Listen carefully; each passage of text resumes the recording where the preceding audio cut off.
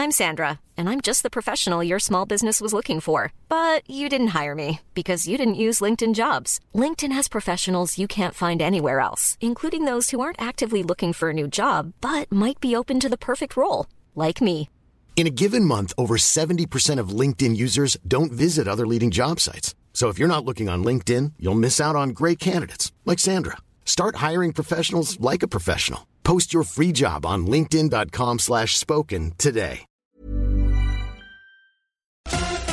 Online, on your mobile, and on FM. From the home of time. This is Maritime Radio, Greenwich.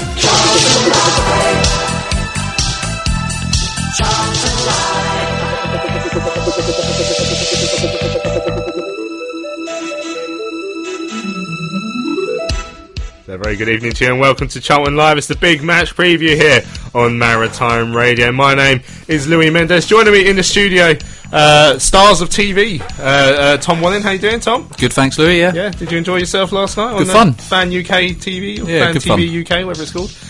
You're very good, and we'll be hearing about that later. Also on the telly with you was Nathan Muller. How you doing, Nath? Yeah, living the dream. We had to sort of. It's a bit hard getting there, wasn't it? We had to fight out the crowds outside and all the autographs. We had to get. But yeah, it was alright in the end. It was alright. You struggled to get here tonight as well, and then decided to leave as the show was starting to go and get some chocolate. And now you're back. This chocolate's mouldy, I'm telling you. It's right. It's been there like 6 months. It's been here since Maritime left, which was a good solid 2 months ago. So well, it is the home of time, so I thought it was stand still, wasn't it? But no, time passes in Greenwich. It's not timeless.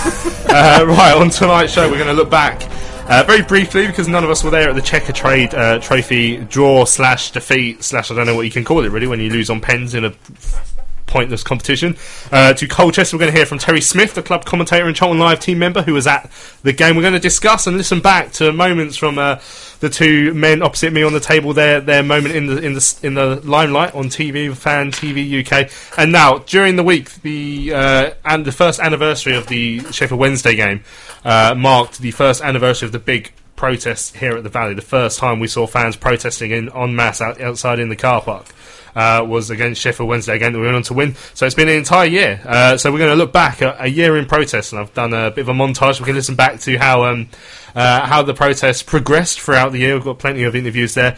And of course, we are going to look ahead to this Saturday's game with Swindon Town, our Charlton connection this week. And it's very rarely that we're choosing a manager rather than a player. So he was a player for us anyway, but a manager for Swindon.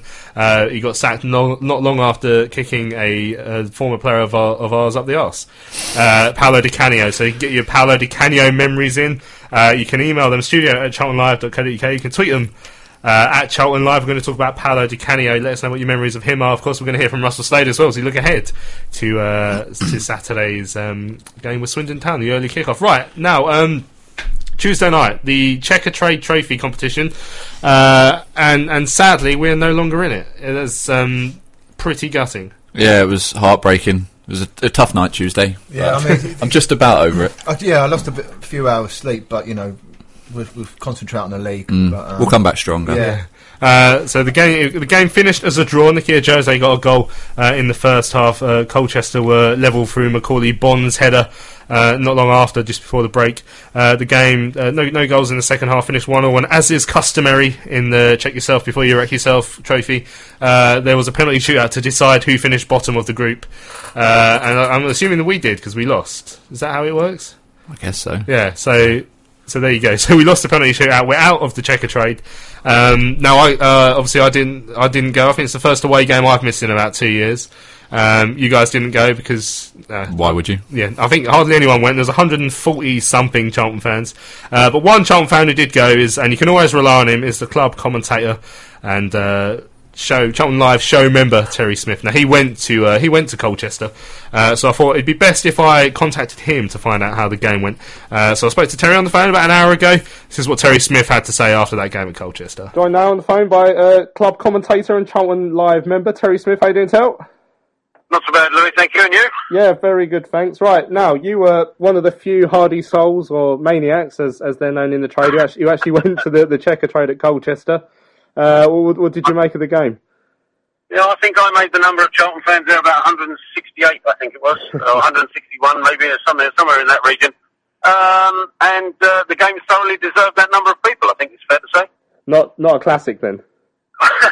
Well, I mean, I suppose you have to look at it slightly introspectively and say, well, you know, we all knew what it was going to be like, and you know, we got to see Joe Aribo play, and I think he was my man of the match. And you know, you get to see players that perhaps you wouldn't normally see, and Joe Aribo, I think, took his chance well, so he's one for the future. Other than that, it was fairly pedestrian. We looked okay until they scored, really, and then the wheels fell off a bit. Yeah.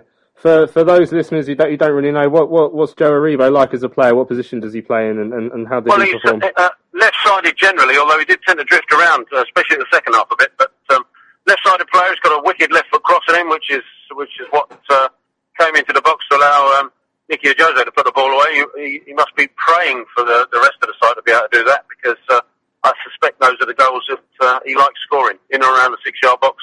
Got there first.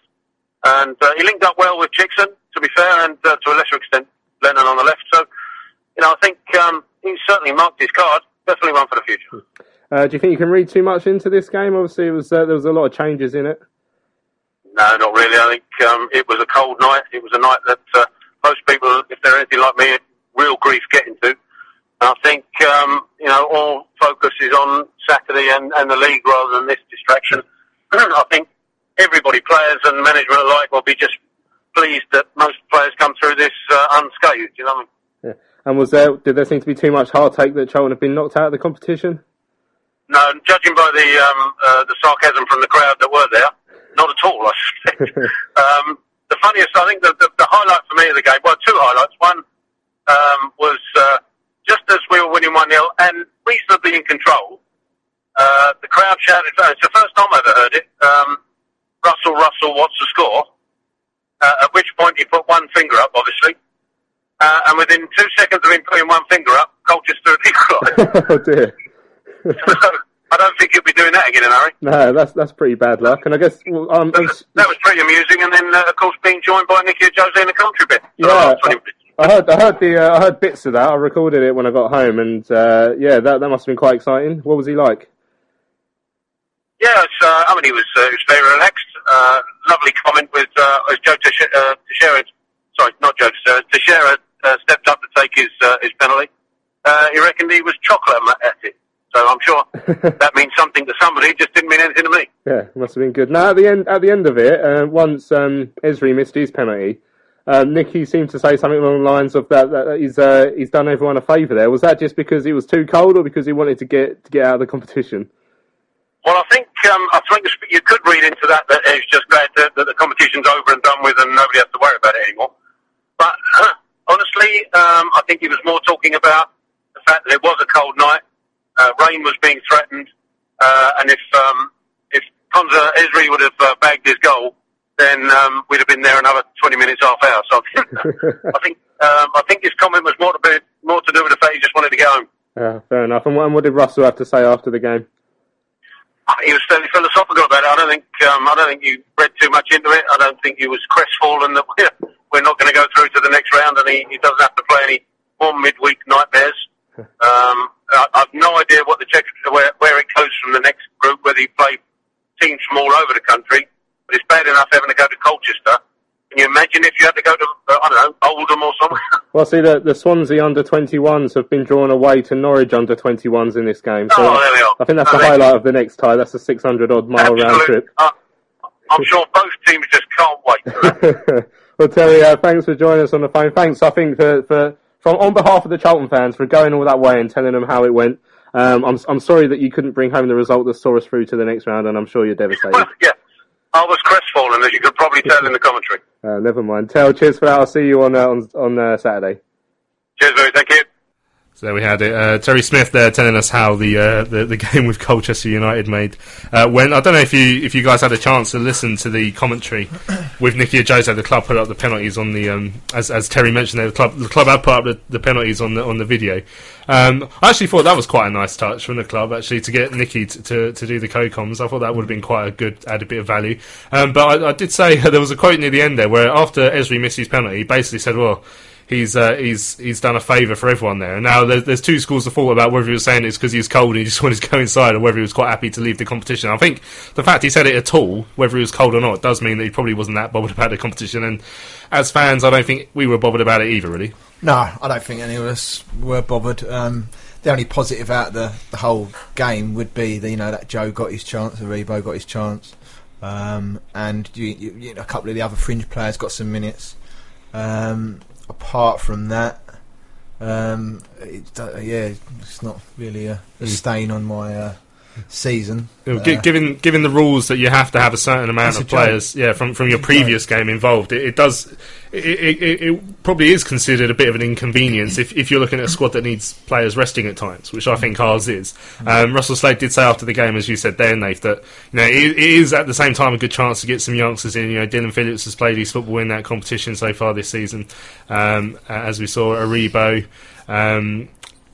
From that point of view, I guess it is a positive, but I think the other thing that for me stood out mainly was just, how insulting it is to have to play another team's under-23s with your first team. That was the main thing for me, because that really felt like a real put-down from the Football League. We mentioned it last night as well, that the theory behind some of the things that this tournament or trophy has done are kind of sound. So the idea of having the under-23 Premier League players playing against full-strength League 1 and League 2 sides is quite a sound idea from that point of view to develop English football. The idea of revamping the tournament, I think, to a certain extent might work. But this, I think they've said, is only a trial, and it certainly needs more developing, because the format at the moment just doesn't work. What they've got to work on is how the League 1 and League 2 sides feel, because whilst it's probably great for those under-23s, it's, like you say, not great for us, and it's not fair that we're expected to play our first team, like you say, when we need rest, and they're able to just play whoever they want. And if they can revamp that, there's no reason it can't actually be quite a useful tournament for English football as a whole. But I think, as a Charlton fan, it's no real use to us at the moment. And Russell Slade said in his interview after the game with Terry as well that he thinks it should be a straight knockout competition rather than the group stages. Do you think he has a point there? Yeah, I think it's pointless having it's like what happened yesterday. Even if we won on penalties yesterday, we still probably would have went out anyway. So what was the actual point of doing the penalty shoot anyway? So it felt like it's like a friendly. We done it in our home friendly. We had a kick about and then do penalty shoot at the end. Don't matter who's going to win or not. Do you know what I mean? But I think I don't know who done it. Was it Sheffield Wednesday or in Holloway at somewhere where they literally played three first teamers and subbed them straight after 15 off. minutes. Sheffield Wednesday did it. That. I mean, there was a couple of teams in the week that substituted their goalkeeper after 2 minutes just to get around the rules. And when you're seeing teams that trying to go out of their way to get around the rules, I mean, maybe get rid of you have to play six. If it's the Football League trophy, let them play. It could help to improve the English under-21s as well at our level. I mean, people talk about the Premier League under-21s needing their improvements, as if they're not noticing that there's England under-21s who play in this division, namely Ademola Lookman. Yeah. I mean, those players probably get their first team chances here, but if they are that little bit younger, if we get in the under-18s playing, and maybe not quite at their first team chance yet, they might get a more competitive first team bit of action in this competition if we weren't forced to play 6 players. But the thing I don't understand, the genius who made up the format of this competition, how does he know what, how fit a squad is? If you have a small squad, so we've not got the biggest squads, but if you go further down the leagues and look at, I don't know, the Colchesters of the world, they're going to have smaller squads, and if they've got little niggles here and there, but they've got to play 3 of their first teamers, it's not really fair on them. That's going to be a hindrance to their league form, which is their bread and butter. So again, it's just an absolute. I mean, obviously that rule has been in place for a while. That's not just this season, but that is one of the things that has puzzled me. I mean, Luton Town, I remember early on in the season made 11 changes and quite happily took the fine, and they still beat West Bromwich Albion under 21. So it just shows it's a bit of a farce, really. Do you think there will be changes before next year then? I think there has to be. Yeah, you look at the backlash, you look at the attendances this season. Everything shows that no one's got enough interest in it. As I say, some of the ideas are sound, and I think with tweaking it could be made into quite a good tournament, but even then you come back to what was wrong with it as it was. Again, as we said last night, when you get relegated from the Championship, you haven't got much to look forward to.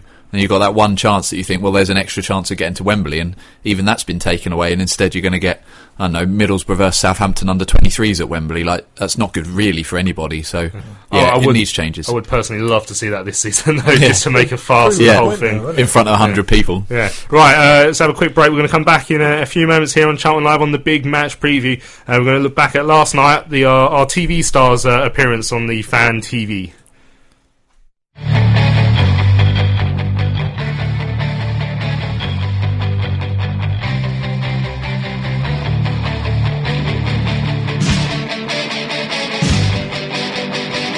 Johnny Jackson is in!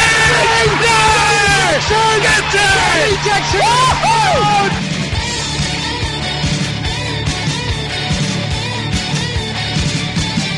Charlton Live. From the home of time. This is Maritime Radio, Greenwich. They got that deep, they all needed snorkels. Charlton Live. So welcome back to Charlton Live. Here's a big match preview on Maritime Radio. Going to look ahead later on in the show to the game on Saturday, the Sky TV game, midday kickoff. Don't forget, with Swindon Town down at the County Ground.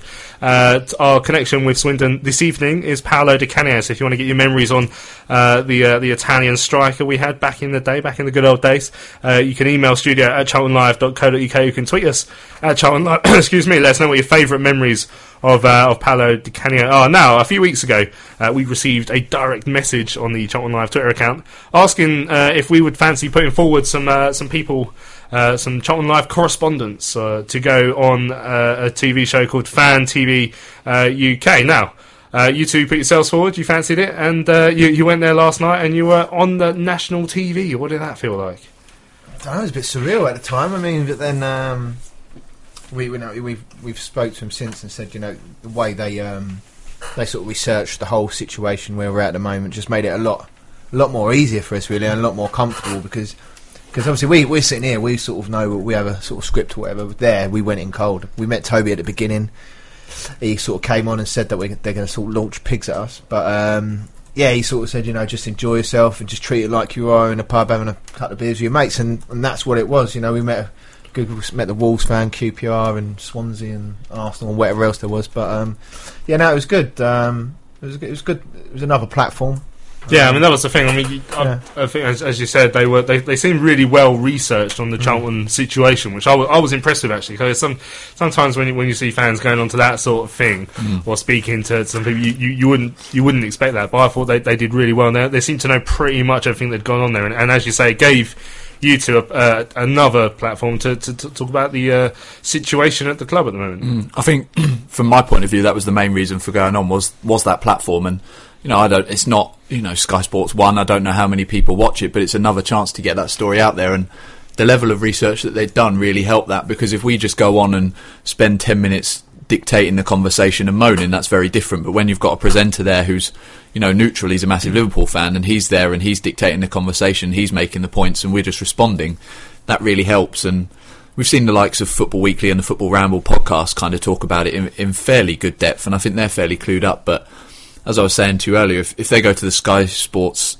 Soccer Saturday studio and Jeff Stelling and Paul Merson are there talking about the protest as it happens, they'll be talking about what happens, but they won't really have that time or that sort of stage to discuss it in detail and the issues surrounding the club. And this was a perfect opportunity to do that, and I hope we did it justice. Yeah, really. yeah, and we'll hear some highlights from your appearance on the show in a minute. And they gave you a good long time slot, 45 minutes. I mean, I know they did put you off by throwing pigs at you, but I guess that's just a taste of your own medicine, I guess, in a way. But they seem clued up, and you did indeed leave my pig that I lent you and told you to bring back in the studio. Yeah, but they have they did say they're going to send it back. And Toby did say as we were leaving, didn't he? He said he'll try and get us on before the end of the year's up, just to sort of catch up and see where we sort of how things have changed, if they have, hopefully by then. But it was good. It was really good, and it was a good experience. And hopefully we won't have to get to that stage of going back in this same situation. We can go there for other reasons. Now, one disappointment from last night that I have, and I think most fans will probably share it with me, is the fact that you guys really got doled up for it last night, whereas when you come onto Charlton Live, you look like a pair of slobs. I mean, there was a nice bit of hair gel in there, smart and well, you wore your retro Cheltenham shirts. You don't make that sort of effort for me, do you? No, I don't. I didn't know that's the way you wanted us to dress. I didn't know it was this sort of show, mate. But next time, let us know your dress attire that you wish, and then I'm sure me and Tom, as long as there's nothing. What's the word? I don't know what you're Kinky about to say.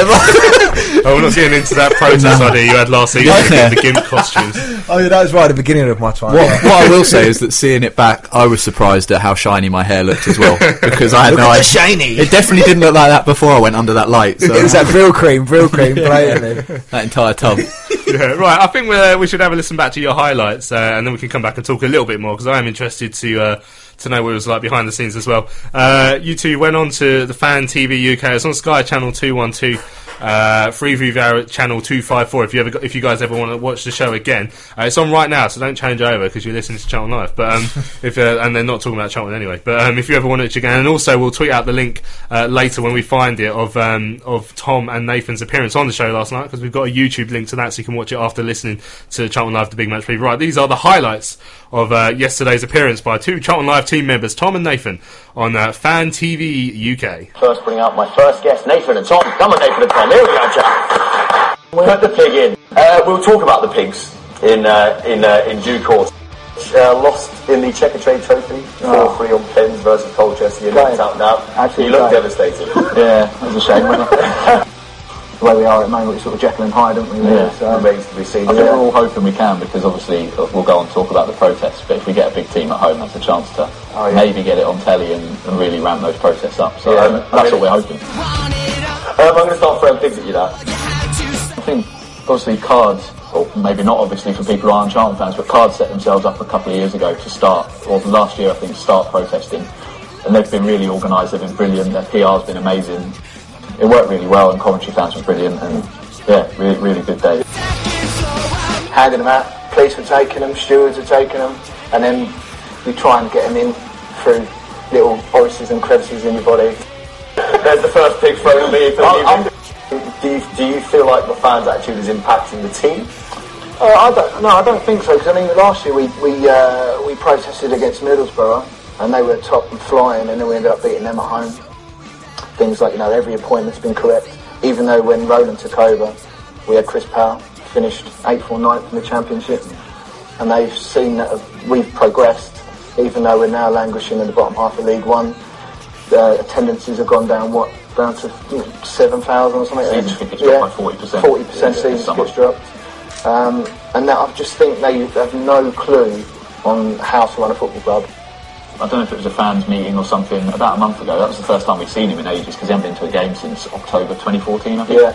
And he came out in that and said, I'm not here more often because you only represent 1.5% of my business empire. And it's like, well, why are you here then? If that's all it is to you, like, people here put their heart and soul into the club.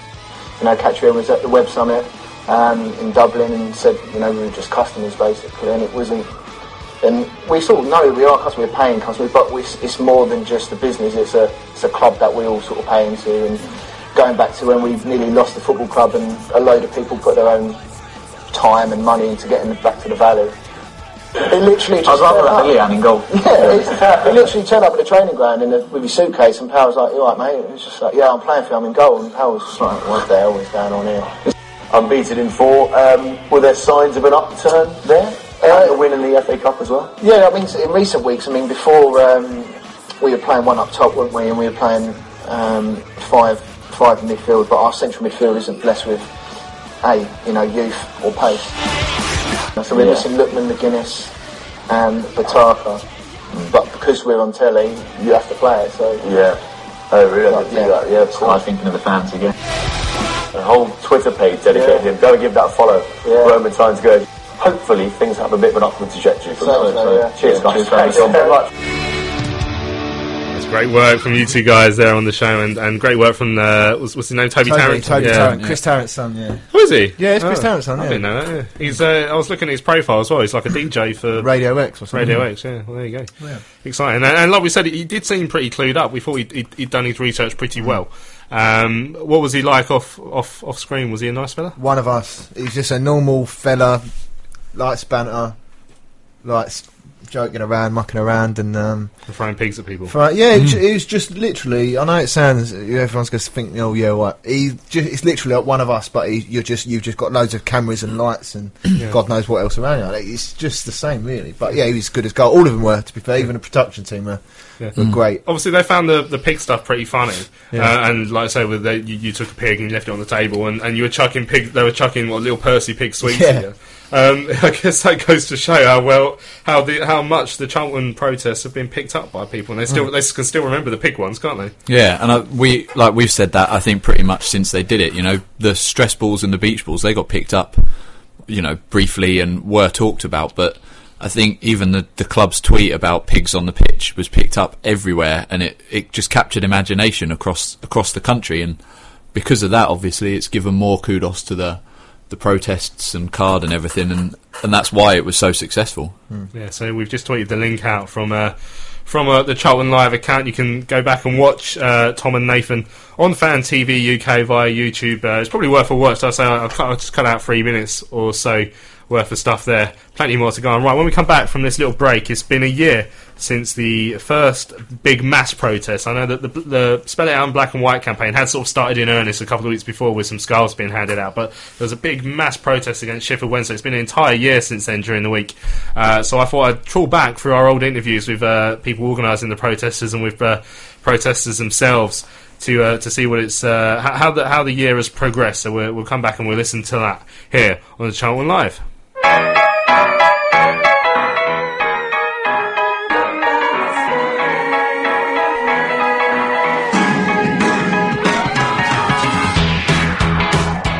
Sees, but McCarthy's line, he's gone for it, you know. Oh, what a goal! Oh, what a goal by Ahmed Katsi! Oh, that's almost at the halfway line. Unbelievable strike. That is outrageous. Right-footed. Well, saw McCarthy's line. What a goal!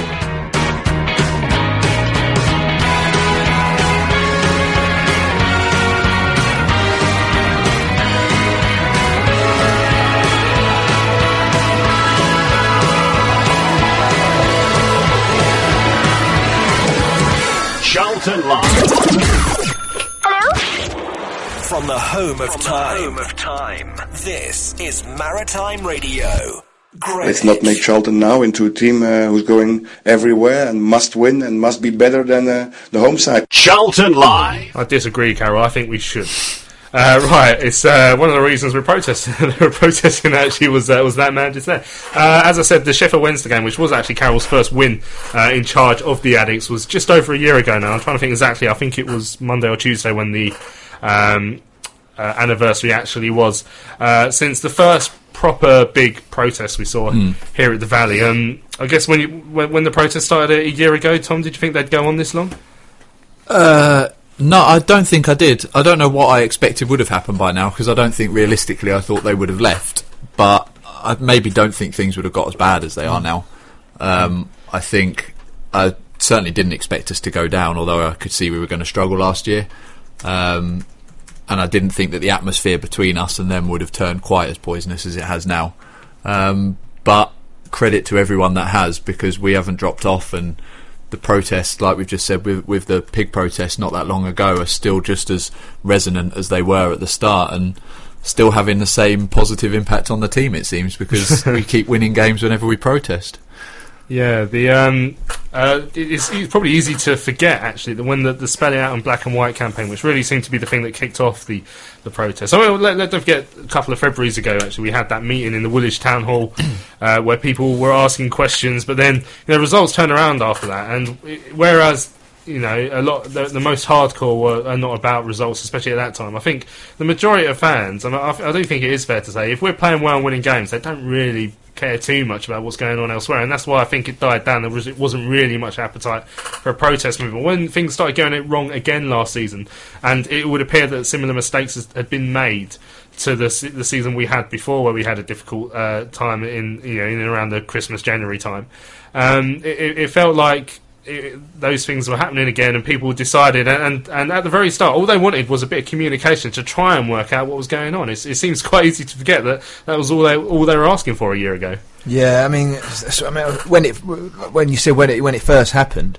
I envisaged it was going to, happen for a little bit of time, but I thought we was going to improve on the pitch, and then it would just sort of fade away, and then you'd have the grumblings of I'll just get out, like the sort of Leeds sort of predicament at the moment. They're doing well at the moment, but they still want him out. But I think their protest has died down, so I think that's probably where I'm surprised. Like you said, Tom, I don't think we would have gone down, but maybe there's naivety or whatnot. I don't know, but yeah, I mean it's natural that if you're doing well, like you said, it is going to die down, but. Yeah, we just have to see how it goes, I suppose. I don't really know, but yeah. The way the protests have continued throughout the year suggests that even though you said maybe has died down a bit, there is still that appetite for it here, and there are still those hardcore. There is still Card have been announcing stuff throughout this week. Really, they seem to be doing some sort of countdown to something, don't they? Announcing, because it's Roland's birthday on Sunday, is it? Saturday, Sunday? Can't say I've made a note of the date. Soon, anyway. I think they're arranging a birthday cake or something. Yeah, they've been arranging birthday gifts. I think so far we've seen a scarf, we've seen a map of the local area, a ticket to the game, ticket to the game, DVD. That sort of stuff. Yeah, DVD of our history, was it? All of the protests, I think, wasn't it? A collection of the protests, I could have sent them my little montage on it. So clearly they're building up to something, and we will try and find out what that is over the weekend. But yeah, they certainly haven't gone away, have they? No, and I think it'll be very interesting to see, because it's been fairly easy to make the decision at the end of August that we were going to pick the protest back up again, because the team hadn't been performing anyway. It'd be very interesting if we're in the top 6 towards March, April time next year, if the protests still continue. I think obviously from a principle of most people, you would still want them to, because like you said, Louis, I don't think those fans are really care whether we're winning games or not. That's not what's important. We just want them gone. But if you're in that top 6 places, Ryan Reynolds here from Mint Mobile. With the price of just about everything going up during inflation, we thought we'd bring our prices down. So to help us, we brought in a reverse auctioneer, which is apparently a thing. Mint Mobile Unlimited Premium Wireless. How to get 30, 30, bit to get 30, bit to get 20, 20, 20, bit to get 20, 20, bit to get 15, 15, 15, 15, just $15 a month? Sold! Give it a try at mintmobile.com/switch. $45 up front for 3 months plus taxes and fees. Promo rate for new customers for limited time. Unlimited more than 40 gigabytes per month. Slows full terms at mintmobile.com. Hiring for your small business? If you're not looking for professionals on LinkedIn, you're looking in the wrong place. That's like looking for your car keys in a fish tank. LinkedIn helps you hire professionals you can't find anywhere else, even those who aren't actively searching for a new job but might be open to the perfect role. In a given month, over 70% of LinkedIn users don't even visit other leading job sites. So start looking in the right place. With LinkedIn, you can hire professionals like a professional. Post your free job on linkedin.com/spoken today. Do you want to be disrupting games? Although we've seen it has a positive influence now. You don't want fans turning on you because you're protesting and suddenly we start losing and dropping out. So it'll be interesting to see what happens depending on how performances go, because we have picked up a little bit of late, but as you say, they don't look like stopping at the moment, and it sounds like they've got something planned for either next week, I guess. I might have got my timings wrong, but we started off crap, right? Yeah. Ever since we started our protesting, we've got better and been unbeaten. Is that my timings, or is that... Well, no, that's pretty... I mean, I can see the correlation. Yeah, we had a good early win against Shrewsbury before there was any protest, but then after that... we had our traditional end-of-season slump, which these days gets earlier and earlier these days, isn't it? I was going to say, at least with Curbs, we were like 7th in the Premier League when that started. But yeah, no, we've turned it back on since. So I think we're unbeaten in 5 now, and we're not counting the Colchester game for anything. No. Unless you're trying to talk about the confidence that Nicky Ojota would have got from scoring. But yeah, we're on it with a run now. Anyway. Right, so let's listen back. It's been an audio walkthrough of what's happened over the last year here at the Valley. Starts off with talking to Joe Reid from what was then the Black and White campaign. You can hear it progress, and you can also hear one of the main turning points midway through, which was some quotes from Katrine, and how it sort of progressed into full-blown on the pitch protest. This is a look back at a year of protests here at the Valley. We want that show back! We want that show back! We want that show back! We want that show back! Joe Reid, you're behind the Spell It Out in Black and White Twitter account. I think the campaign has to remember that we're coming up against a businessman, and I suppose we have to have achievable goals. So things like making the fan base feel a little bit more worthy with things like replying to their email. We have a history at this club of we're fighting for the right of the club, and for that to just be ignored, I don't really think it's acceptable. And now I'm standing here ready to hand out a few thousand leaflets. I suppose the reason why it needed to start was because it's the same mistakes again and again and again. I mean, you could ask, why now? But I suppose there's only so much you can take of just sort of giving the benefit of the doubt that things can change before you have to take action into your own hands, and that's what we're hoping to do now. Rick Everett, the voice of the Valley editor, and sort of one of the men behind today's protest. What are the motives for today's protest? I think we've got to a point where we need to demonstrate to the club and to the media and the wider football world the scale of the revolt at Charlton, and that people are no longer going to put up with what's been going on here in the last 2 years. The protests over the last few weeks, obviously you've been tied in with the Spell It Out in Black and White campaign as well, which started off as a request for more dialogue, but over the last couple of weeks it seems to have turned off, we want the owners out, basically. I think it's clear that dialogue with the current chief executive, he can't have dialogue with the owner because he's not available, but certainly dialogue with the current chief executive and board is not going to be effective. They've set up a sham Target 20,000 committee. They've got a view of how the club should be run. They're not prepared to staff it properly. They're not prepared to put a good enough team on the pitch. They're not prepared to put a manager who's credible in the dugout. I don't see what there is to talk to them about anymore. I think if we do get relegated, there'll be so few people here that it will be almost impossible for them to carry on. The problem is, at the stage that we've been relegated, it's going to be much less attractive for someone to come in and take it over. Now, CARD, the Coalition Against Roland Duchâtelet, I mean, what's the purpose that CARD are trying to achieve? We kind of felt like a united front where we all pulled in the same direction and all could bring the expertise we have in different areas together. So that was kind of how that came about. What's the thinking behind the sort of flash protest? If we announce that in advance, then the caterers can get in less stock and the club can print less programmes. So we thought we'd announce it at 12, and it gave us an idea to actually just run with that and do that at every home game. Yeah, I mean, there was a quote from Rick Everett about making the club unmanageable, and that's, I guess, what you're trying to achieve in this sort of vein. Yeah, 100%. I mean, making it impossible to run on a day-to-day basis. I mean, it's nothing illegal. We haven't done anything wrong, but it's made the jobs difficult of the people here. So, that is the main aim, really. Fans don't see themselves as customers, and so whenever I now get very friendly emails from fans, they say, get out of our club.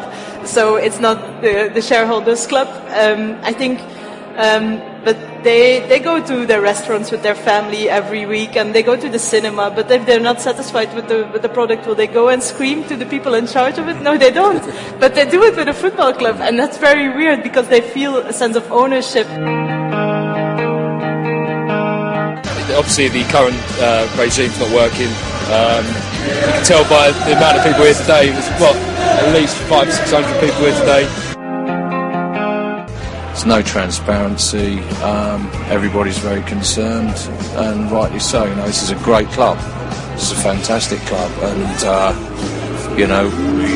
everyone's just seeing it go to pot, and everyone's sick and tired of it.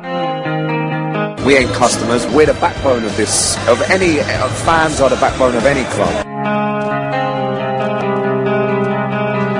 Joined outside the Valley now just after the mock funeral procession by Ben Hayes from Spell It Out in Black and White campaign. That was a really powerful show of emotion from the Chump fans, wasn't it? It went really well. I looked behind me at one point and there seemed to be thousands of people following us up Floyd Road. It illustrates the decline of the club and the death of the club, which is imminent under this ownership. Unless we get a change, things aren't going to get any better. The club is slowly dying, it's being mismanaged, it's being misrun.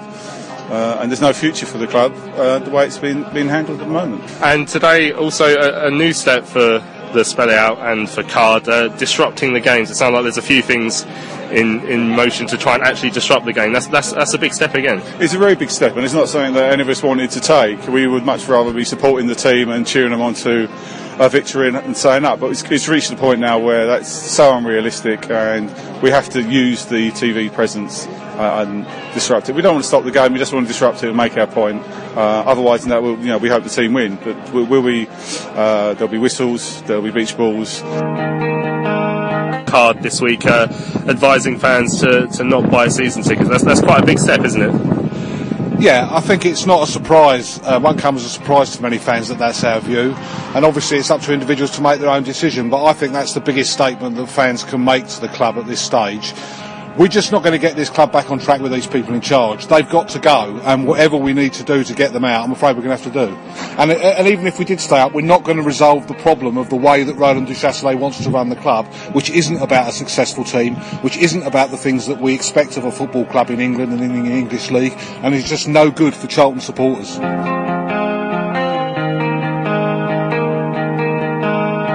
One of the most successful protests we saw at the last game, of course, were the beach balls, and today you've got something similar lined up. Yeah, we have, but we think that the crowd are getting a little bit stressed about the situation. The club seems to be getting very stressed, judging from the statements that are coming out from it. So we're going to try and relieve some of the pressure, and we got some black and white stress balls that we'll be inviting people to share with the playing staff.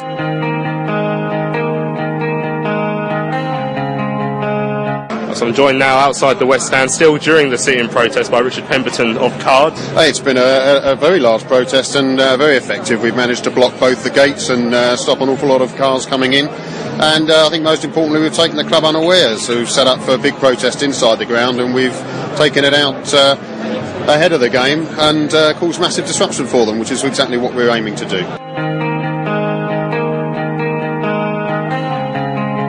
Joining me here at the beginning of the march, I have Charlton fan Heather and Coventry fan Steve. Steve, I'll start with you.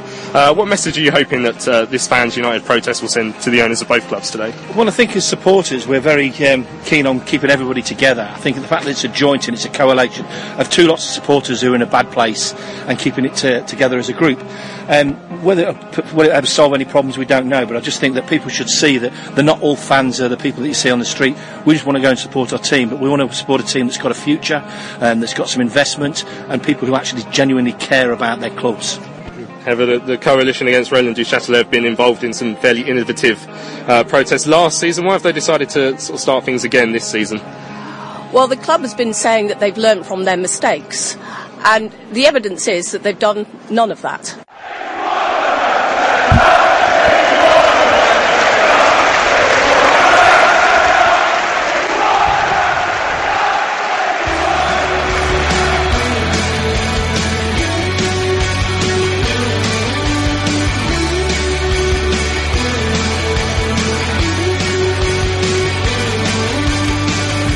Cousins, lovely ball into the path of Goodmanson. Can he take his man on? He does. He's trying to be pulled back, but he's in the area. The ball across the Vinicali, and there's a goal. Charlton have the lead again. Super work. Firstly from Henderson to roll it out to Cousins, who did a pinpoint pass into the path of Goodmanson, and instead of Goodmanson going on his own, a slide rule ball across the penalty area picked out Vinicali, who buried his chance, and Charlton are 2-1 up. Charlton Live. From the home of time. This is Maritime Radio, Greenwich. Carol, a heavy defeat at Burnley today. How do you sum that one up? We were good. Charlton Live. Welcome back to Charlton Live here on Maritime Radio. This is the big match preview. That was us looking back at a year's worth of protests. And I guess it's interesting, really, when you listen back to it, to see how much has gone on. You forget almost sometimes how many different things have happened, really. Yeah, I was about to say that. I'd forgotten the sit down in the car park protest for one. But yeah, it's been really impressive, and in a time where there's a lot to be ashamed of, I think, with things that have gone on at the club, we can still be proud of what fans have done, because fans, saved this club once and dragged us back to our home. And here we are again, refusing to sit down and be taken for granted and standing up for the club. And I think that's to be admired. I think it has been admired across the national press. And we're not done yet. We're not going to give up. We're going to keep fighting, and we're going to get the club back. And I think that, what is it? Did you say a year of protests it's been? That just shows exactly how long we've been going, and we've still got a long way to go. But I don't think we're going to give up just yet. And it's a trend that we're seeing across football now quite a lot. Charlton are certainly not the only team that's involved in protests such as this one. I think, whereas Charlton probably weren't the first, Blackpool fans were protesting long before, but there are certain, lots of teams that are now, in fact, perhaps joining in. You see Blackburn, recently have started protesting. The Coventry fans and they've had problems for longer than us, but they finally managed to get organised and start protesting as well. It's a trend that's catching on in English football, and I guess Cards probably had a lot to do with that because they've done so well. Yeah, exactly, and the statements and the way that Cardiff have gone about it, other teams have probably taken note, and the likes of Coventry are doing their own thing now, and Leeds are doing their own thing. And we was on the show yesterday, and there was that whole fan that Skyped in, and they've just had a takeover from some foreigners, but they're still grumblings of unrest there. And like you say, it just seems to be it's starting to become the norm, which is quite worrying because it shouldn't be. I mean, you go back 10 years ago or so, there wasn't 10, 15 years ago, it wasn't here. And it was just a lot nicer place to be, not even just at Charlton, just in football in general. So, but money talks, and well, not in our case, obviously, but so it's just a sad state of affairs, really. Do you think the protests at this club, or if we're being honest, any club will eventually get what they want? Will they achieve what they want to achieve? Yeah, I've said it before that I think, for example, the pigs on the pitch, when Roland wakes up the next day, he's going to be a bit annoyed that the game might have got delayed, but he's not going to lose any sleep over it, really. But over time, those sort of things do work because they do grate on people. They do get more and more press, and you have to believe they'd work, because if you didn't, you wouldn't bother doing them. And the whole fan last night was saying that clubs have got the monopoly on fans because they know there's going to be a core group of fans that just aren't going to go.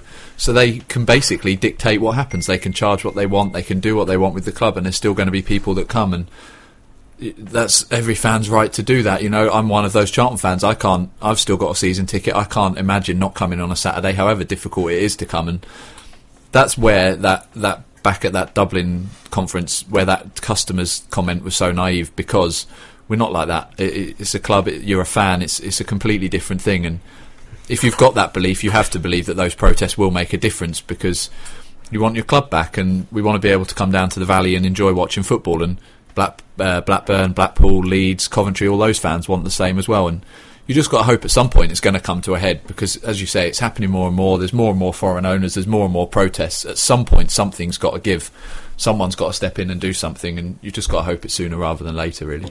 Excellent stuff. Right, let's reminisce. Let's reminisce about how things were back in the day. Every week we do a Charlton connection between the Addicts and the team that we're due to play on the Saturday. This week, Swindon Town. We were umming and ahhing about a couple of players. I mean, Paul Benson was mentioned. I liked Benno. I like Benno. But then I remembered we are terrible at picking these. But then I remembered that we'd had a player for us, but a manager for Swindon Town, was one of our all-time greats, really. He's a cult hero, despite the fact he was only here for one season. Paolo Di Canio, 2003-2004 season, 31 appearances, 4 goals according to Wikipedia, so he probably had more than that. It was a fascinating signing at the time, and for that 1 year we had a player of real class on the field playing for us, didn't we? Yeah, he was a maverick, wasn't he? He was one of those. When we signed him, I was surprised we signed him, because it wasn't really in my opinion, it wasn't a Charlton signing just to say there was sort of baggage he had and that sort, and it was that something different, which we knew we was going to get a player on the pitch, but also someone off the pitch who a lot of kids would look up to. Having someone like Paolo Di Canio at Charlton, it was just like, it was amazing. It was and it was great to have him around, and just the way, sometimes his passion gets in the way of certain things, as is well documented in the press. But I mean, him as a player, and it was amazing. And there's obviously we had quite a few people tweeting and all the sort of memories and stuff. But yeah, only sort of good memories for me on my side. Anyway. Yeah, just in terms of playing, I think he finally made his debut away at Wolves in the 4-0 win we had early on in that season. I think his first goal may well have been a header against Luton, I think, and he scored that chip penalty against Arsenal, which everyone will remember. My favourite Di Canio moment, I feel like I've mentioned this on the show recently, must have been talking about something related to that, was when he had a chipped effort against Portsmouth, a game that we ended up winning 2-1 away from home. He had a chipped effort, which the goalkeeper, I think Shaka Hislop, just tipped over, but they ended up from the corner, I think. He put it onto Sean Bartlett's head, and we scored a winner late on, having turned it around like in the last 10 minutes or so. What would you remember about the Italian? My probably most recent memory is that celebration against Newcastle in the derby, so it got nothing to do with Charlton, but that shows his passion. But I think what I remember really is not one specific standout moment, but a bit like Klaus Jensen, he just had that touch of class that we don't see an awful lot down here, And one of those things that maybe you don't even notice when you watch games on TV, but when you see him live, that extra little bit he's got, it's really difficult to explain, but he has to take that half a second less to do anything, and he's able to do it that little bit better. He seems to have so much more time on the ball than it seems effortless. Yeah. And it was so nice to have a player down here and watch him do that, because, like I say, we're not a massive club, so we don't very often get those sort of stars down here. And like Nath said, to have a big name like that, we bring players in sometimes, but very rarely do we bring in someone as established as a Di Canio. And it was just great to have him at the club. Yeah, certainly had his controversies off the field. Obviously, remember he pushed over the referee when he was playing for Sheffield Wednesday. I don't think it's that controversial. I actively encourage it. I'm surprised it doesn't happen more. Yeah. Still think that referee went down a bit easy. And he's staggered as well. So I was like, I don't know, mate. That's a yellow card for diving. Should have booked himself for that one. Durkin, I think his name was. I remember. He got involved. He's been linked with all sorts of things after, so we'll talk about political situations there, but I'm sure you had a few tweets in, Nathan, memories of when he was here as a player. Yeah, we had G. Winder sent a video around, so I've just retweeted it, just obviously Paolo. Hugo Varley said, has to be that penalty against Arsenal again, and the occasional outrageous bit of skill. Paddy, I assume his name's Patrick, he says he apologised to Charlton fans for missing a penalty at City of Manchester despite scoring the rebound. CAFC Facts and Stats says, no King Arthur Horsfield, proper centre forward. Matt Rand says, diving in the last minute at Leicester and then scoring the pen, making the triple worth it. Mickey Adams was fuming. Yeah, I remember that goal particularly. I didn't go to the game, but he went down really easily later on in the game at Leicester. We ended up nicking a draw 1-1. I think I read somewhere that I think he scored 5 goals or something, and all of them ended in draws in 90 minutes. Or something like that. Yeah, in fact, we were thinking about it. Arsenal did. That Man City game was a 1-1. The Leicester game was a 1-1. He scored against Luton, which was 3-3 or 4-4 after extra time. There must have been one more. So well, there you go. That's a good stat then. So he's gained this cult status despite never having actually done anything to win. And there was another one as well. Was it only he scored? He only scored one in open play or something like that. I don't know. We said it the other week. I can't remember what it was. It was that header against Luton. Jamal Campbell-Rice. That's the only guy to set him up. Yeah, that's it. Or something well, there you go. What a great stat that is for Jamal Campbell-Rice. Right, it's time to look ahead. It's probably the only good stat he's got. It's time to look ahead to the game with Swindon Town on Saturday. It's a Sky TV game. If you're heading down there, don't forget you've got to be there for it. It's a midday kickoff down in Wiltshire. Yeah, we're getting up early if we're going. You two going? No, I'm booking Stag Do on Saturday, so I'll be watching it with Bill and my Spurs mate. But so Spurs mate can have a laugh. Tom, you'll be fine. You'll be in the pub. You got? No, it's my dad's birthday tomorrow, so I'm going home. But I'll be watching on telly for sure. Stuff. Well, those of you who are looking forward to that game as well, if you're going in person, if you're going to watch it on TV, I think you'll be interested to know what the team news is. So Tony Hudd was also interested from BBC Radio Kent. He went to Sparrows Lane today to catch up with Russell Slade and find out how the Addicts are looking ahead of that game with Swindon Town. Talking to Charlton manager Russell Slade ahead of Saturday's match at Swindon. Russell, excluding Tuesday's Checkatrade Trophy penalty shootout defeat at Colchester, Charlton are unbeaten in 5, including 3 wins. You said a week ago that you detected seeds of momentum developing. Does your recent record underline that? Yeah, I think so. I think that certainly backs it up in terms of results. And in terms of the performances in general, have slowly started to come together. But we got to maintain it. That's the trick, is reproducing those performances to continue to improve, so we can climb the table. You've also emphasised the squad's developing mental strength. Yeah, definitely, because it's a tough old league. Well, most of the leagues are, but sometimes learning to win a game 1-0 is important, and to see games out, to manage games properly is a big part of being successful. Nicky Ajosi makes his first return to Swindon since leaving them to join Charlton. I bet he's desperate to start on Saturday. Yeah, I hope so too. But it's always nice in a way for a player to go back to his old club when he's moved on. And I don't know any player that doesn't want to do well against his old club either. As good a time as Nicky had there, or anybody's had at their previous club. So you want to go back and you want to put in a performance. Can you say whether he'll start? He has a chance. Russell, because of international call-ups, shan't be without Josh McGuinness, Jordan Bataka, Ademola Lookman at Swindon. Would you have preferred a free weekend? Well, look, you don't want... It's a dilemma, really, because you don't want games stacking up. But at the same time, you want to go in with the best possible chance of winning a football match as well. So it's a bit of a catch-22, really. But it is disappointing that those players are unavailable to us, but that is what it is. And the game will go ahead because it's a Sky game. So, you know, we will have to call upon other players to come in and ensure that, you know, we get performances out of them, because it's a very important game for us and 3 important points at stake. And on top of those absentees, Ricky Holmes, I imagine, is a big doubt with that foot injury. Has he got a chance? Yeah, he's still a doubt. It's all the bruising there now. Obviously, he's had stitches in the foot, so it's still fairly sore. So, you know, we take each day as it comes with that. Better than 50-50? Probably is about that, really. Yeah, you got that out of me. That's all you're getting. Any other injury worries? There's 1 or 2 little niggly bits. Obviously, Piercy has had an injection, and Souls more recently. So, but we're hopeful that they will be available for us. Otherwise, we're all going to be down to the bare bones. But yeah, I'm hopeful that they'll be okay.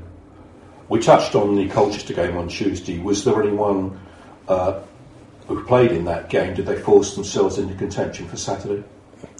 Well, listen, whenever we have a game, it's an opportunity for players to stake a claim, and you know, there was, you know, it's a mixed team, as you know. There's a lot of young players in there as well that didn't do themselves any harm, but overall, we've got 1 or 2 players obviously coming back into the side. Or more than 1 or 2 after the midweek game. The idea was that at least we ensure that we go into the Swindon game with some fresh legs, and we've achieved that. Teixeira played on Tuesday. Would he be available to you on Saturday? Yeah, we'll see how he comes through today. He won't do a lot today because it's his, other than a couple of under 21 games, under 23 games, his first competitive one, so that would have taken a fair bit out of him. But yeah, they'll go on. He'll be on a second-day recovery today. We'll see how he comes out of it. So he's got a chance. He's certainly got a chance of being in the 19, 20-man squad that travels to Swindon for sure. Yeah. And victory could lift you to 8th position. Yeah, I mean, it's such a tight league, isn't it? It's incredible, really. But it just shows you do need that momentum that we all talk about as managers and as staff. We just need to keep it going, because if you keep it going, you know, you can be in a much better position looking forward in another 2 or 3 weeks' time, for sure. Do you think this division is now settling down? It will start to settle, but what you can't do is you put your foot down and you can't bring your foot back up. Keep it down on the accelerator, keep moving forward, because if you take your foot off it, then you'll start to slide. So take nothing for granted, no opposition for granted. It's a tough old league, and you know, at the minute we need some points. Russell Slade, thank you very much. So there you had Russell Slade and Tony Hudd there. I can feel there's a little bit of chemistry there. I think they get on well, don't they? I think they enjoy each other's company, and I think Russell and Tony look forward to their Thursday morning little chats. I think they do. Yeah. A few things to pick up on there. The main point, as Tony asked, is, you know, we're going into this game missing 3 players, 2 of our better players, and 1 player who was certainly got the potential to change the game from the bench. We're missing McGuinness, Lookman, and Bataka. You do feel slightly hamstrung by that, surely?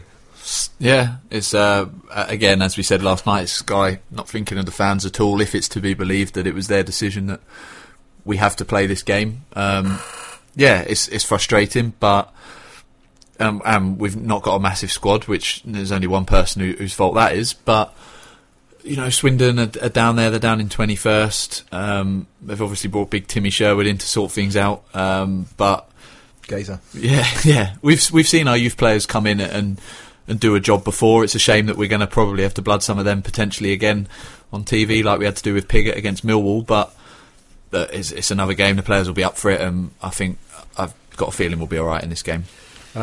I think Jose looks. He said there's a chance he's going to start. I think he's bound to start. Ricky Holmes looks like he's going to be out injured with 50-50 with his foot. He said. Yeah. So hopefully he'll be fit enough. But I don't know. I just got a bad feeling about that one. I don't know. And then we really are, as Russell said, down to the bare bones. Swindon haven't done too well this season.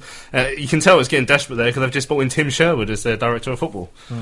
Yeah, I don't know. I've only just. He's not the manager. No, just the director of football. That's random. The same manager staying there, Luke something. Oh, that's random. That's well random. Especially as the one thing he's good at is player motivation. He's not going to be there. So who's the manager then? Luke something. All right. So what's going to happen is he's going to have a bad run of results. He gets sacked, and then Tim Sherwood are going to step in. Yeah. So basically, he's just keeping the bed warm until he gets. Swindon's sitting down in 21st, so just inside the relegation zone. Their last time out.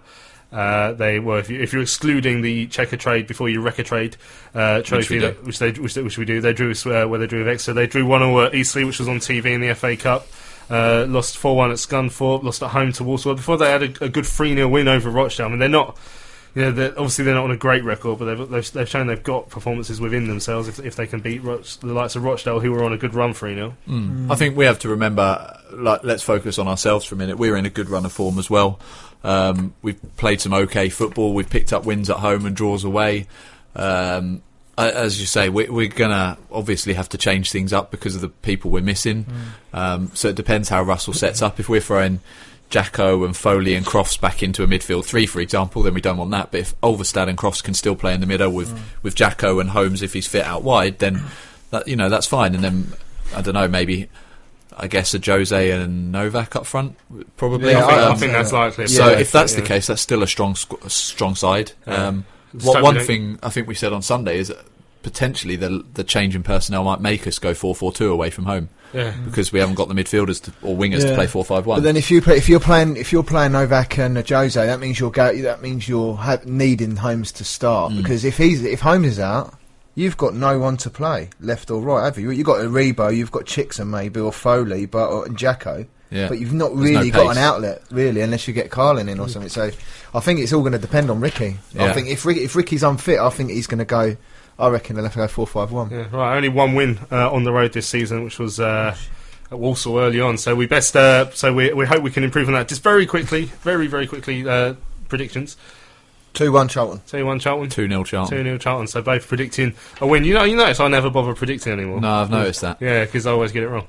So do I. Yeah, we all Nate's got a couple right. Yeah. I think 4-0 Swindon. There, I'll get that wrong. Excellent. Right, this has been Charlton Live, the big match preview. Tom, thanks for joining us. Cheers, Louis. Nathan, thanks for joining us. Thanks Cheers. For you two for managing to get away from the limelight of the TV today and come back to the Charlton Live studio. It's packed outside, I reckon. Yeah. Later, we'll come out in a bit. Right, I've been Louis Mendes. This has been Charlton Live. The big match preview will be back on Sunday here on Maritime Radio, 7 p.m. to look back at whatever happens at Swindon Town on Saturday. Let's hope it's 3 points for the Addicts.